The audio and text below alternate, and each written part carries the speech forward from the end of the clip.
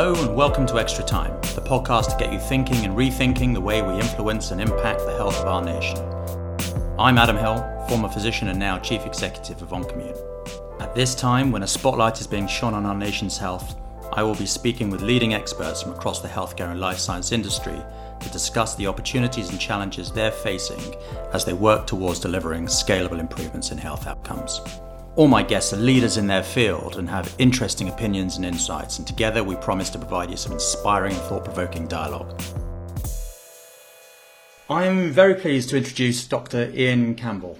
Ian is a biochemist and businessman whose career to date has included helming a number of British diagnostic companies, including Arca and Molecular Vision, now part of Abingdon Health. But more recently, Ian has chaired Innovate UK, a UK government's innovation agency that funds business and research collaborations to accelerate innovation and drive business investment into research and development.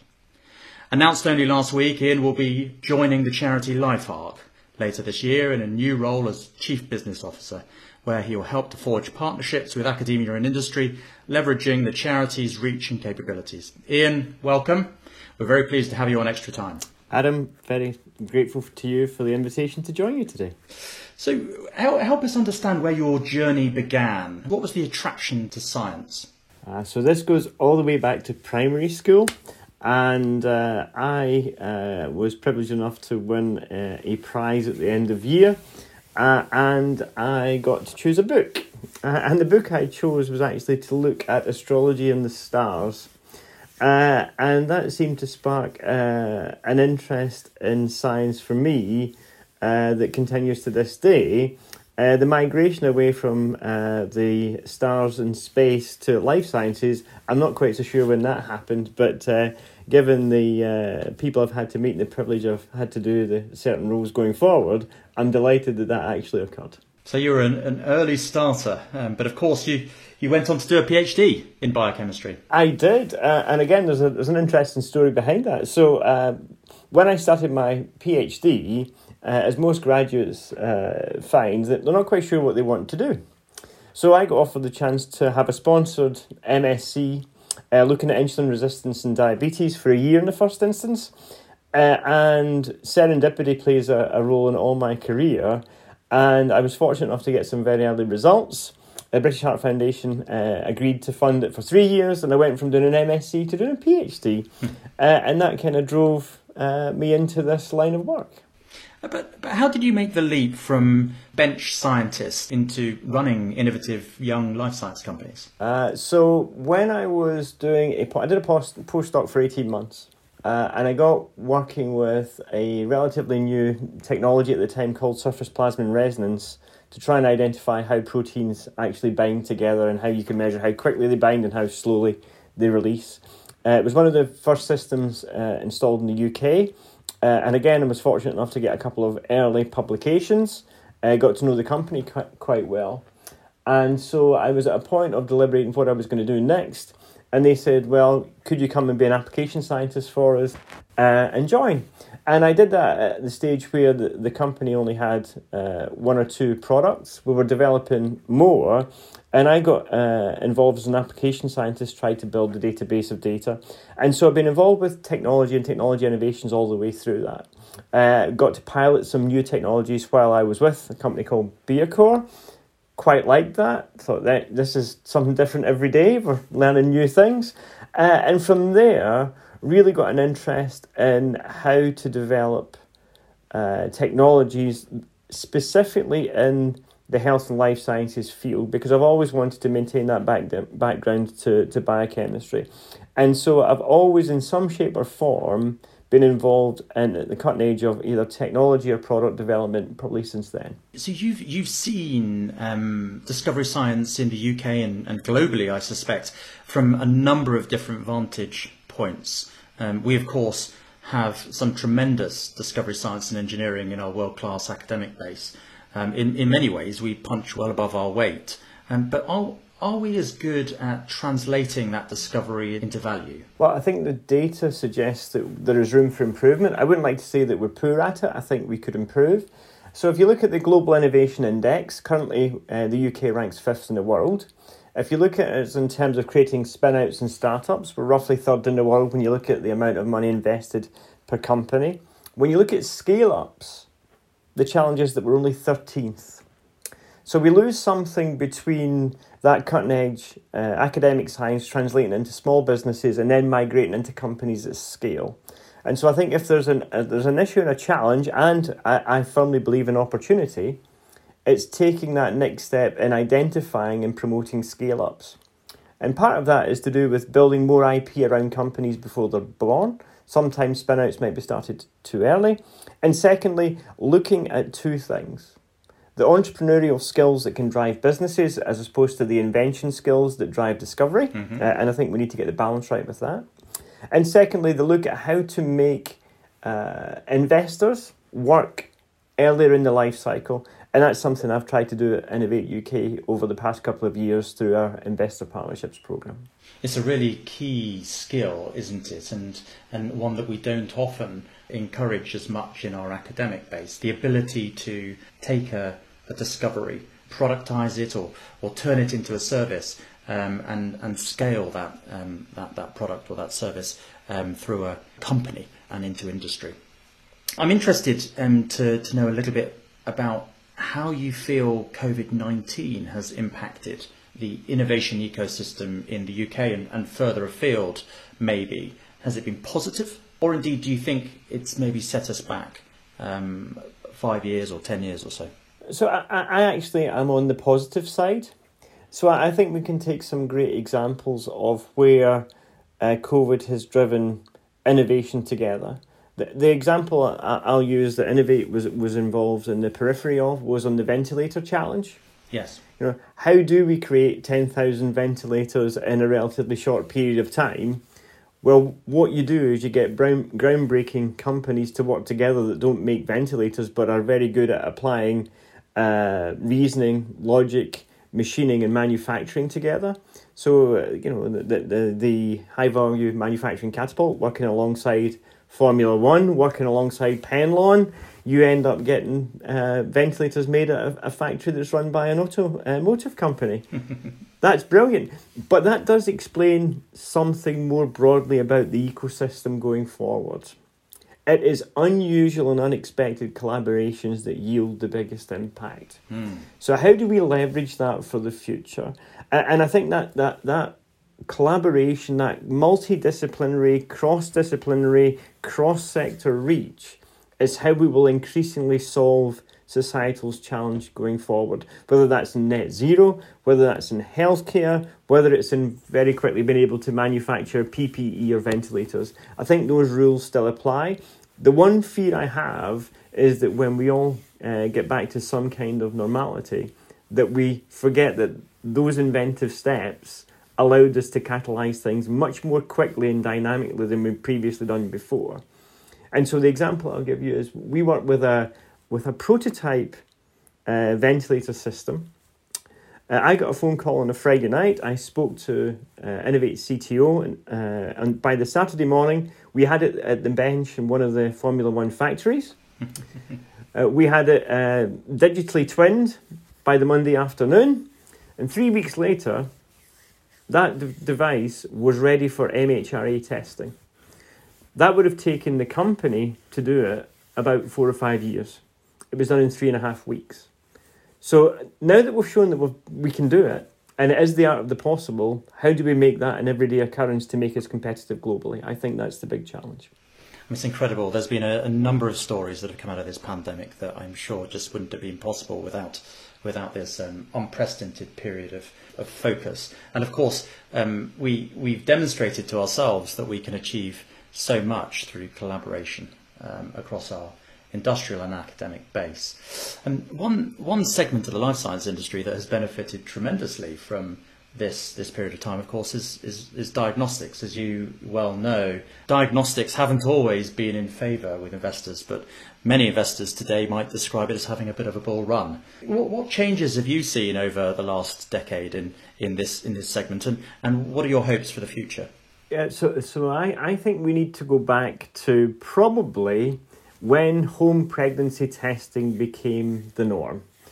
So we no longer went to the doctors to confirm this, and it suddenly brought testing into the domestic situation, alongside diabetes testing. And the fact that glucose monitoring became an everyday occurrence for many people, unfortunately too many than we would like to see, but we've transitioned from fundamentally lab-based skills into something that anybody could do at a moment in time. That's given rise to this hope for point-of-care testing.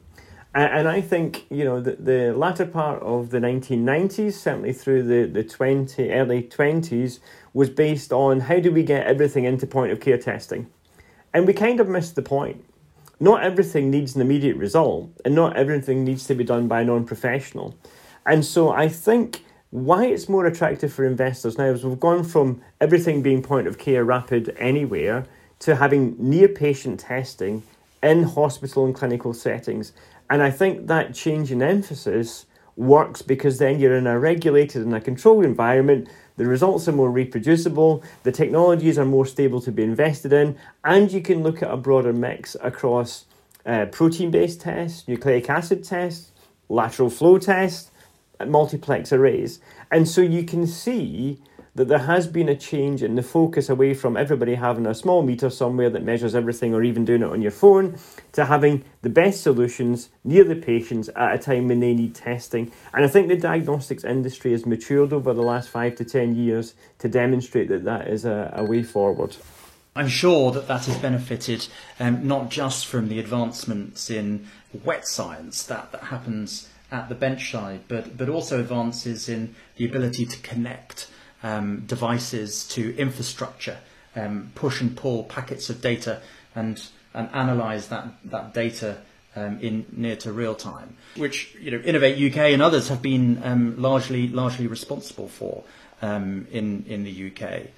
There have been a number of really impressive innovations in the health and life science space. We can go as far back as Sir Ronald Ross with his work on the Anopheles mosquito and the management of malaria, Sir Alexander Fleming and his discovery of penicillin, and some of the excellent work that came out of the Midlands on CT by Godfrey Hounsfield and MRI by Peter Mansfield. What are those innovations that you've got a keen interest in, you've been attracted by whilst you've been leading Innovate UK, and you've got great hope for the future?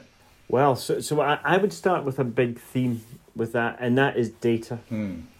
And so if you think about all of the areas in which we're now capturing data, we could actually turn healthcare into either predictive healthcare or wellness monitoring, whichever way you want to address it. And I'm particularly excited by the use of data in collating information much, much earlier than a disease might manifest itself. So for me, the opportunities for AI and data gathering are tremendous. An area I think offers great excitement, but is probably underexploited, is behavioural sciences. Because we know that lifestyle is increasingly having an impact on our wellness. The role of wearable technologies could start to influence our behaviours. We all wear, I've got a smartwatch on just now, we all wear a watch, we all know how many steps we're doing a day. we all need to be cognizant that, COVID highlighted, if you have chronic underlying health conditions, your outcomes are not great. And so how do we look at the decisions we make every day? How do we employ behavioural science in a way that helps to inform the lifestyles we conduct and the choices we make? So I'm intrigued by how wearable technologies and behavioural science can come together. I also think we're in a great area of what I'd call predictive pathology. And just the other day I was reading that somebody appeared on television and there was a phone call into the television studio to alert the person being interviewed to the fact that they felt that they might have a cancerous lump on their face. That was detected by a TV. The patient was in and out of hospital in less than 24 hours and has got an absolutely clear prognosis. So if you think about how we can diagnose disease differently using what we call predictive pathology, look at how we can use alternative therapies. So we've got cell and gene therapies. What about gene editing? What about the role of nucleic acid therapies for the longer term? We can really see we're in a golden age to develop new medications and the promise that these are less likely to be as toxic as existing pill-based, small molecule-based drugs. And that can only be a positive thing. So the other thing I would say is our awareness of aging has to improve. We are a society that's all getting older. And we need to use the right models to determine how we actually conduct healthcare as an elderly society. And I think one case in point might be, can elderly or vulnerable patients respond to a vaccine and generate an immune response, and how effective will that be to allow them to come out of shielding and go back into society and be less fearful of contracting things like COVID? It's certainly a very exciting time, isn't it, in health and life sciences as we know it today, and you've painted a really quite exciting future, I think, for the space. But of course, you will be entering into that future in a different role. Congratulations on your new role at LifeArc. I think you're joining an excellent organisation that has the potential to really impact patient outcomes in the future. As you contemplate your first 90 days in post, what experience do you most hope to draw upon? I think the LifeArc role for me will draw across, I hope, quite a lot of experiences that I personally have had, but also working with the teams, certainly at Innovate when I was Director of Health and Life Sciences, getting to know the challenges that both academic research and SMEs in particular face in the life sciences field, and also how we turn great science into that greater patient impact, because ultimately, as a medical research charity, LifeArc's mission is to try and get all the way to that patient to improve lives. And what I'm really looking forward to doing is utilising the network of contacts that I've made over the last, too many years, but certainly in the last 4 years at Innovate, to bring together new partnerships and networks of partners. As I said earlier, cross-disciplinary collaboration will be beneficial in tackling all sorts of societal challenges, but also all sorts of disease areas that we're facing. And also the ability to work with LifeArc on the creation of new funds for investment, and to mix the expertise internally that LifeArc has, both in Stevenage and Edinburgh, in discovery and diagnostics, combine that with data, then you start to see that there's new ways of working. Also, you alluded to earlier, Adam, that we do have a great academic base to work from to tackle global health issues. So collaboration is definitely going to become the normal. Pooling expertise, technology partners and platforms, and data sets, as I've said earlier, to expedite the development of innovative science for the benefit of patients is really what I'm hoping to do, and particularly expand the partnerships and strategic partnerships within that, accessing hopefully external opportunities, and leverage what LifeArc does alongside the capabilities of others to create maybe a different way of working going forward for the future. That's certainly the vision that I know Melanie has, and I certainly share that, around how do we integrate diagnostics, data and discovery together.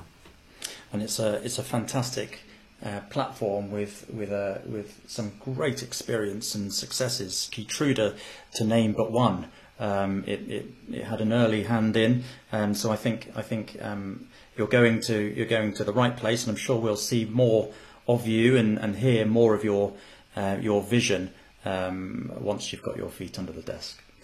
Finally, if you could pick 3 people to sit in your seat and be bombarded by the questions that I've thrown at you today, who might they be, and what questions might you ask them?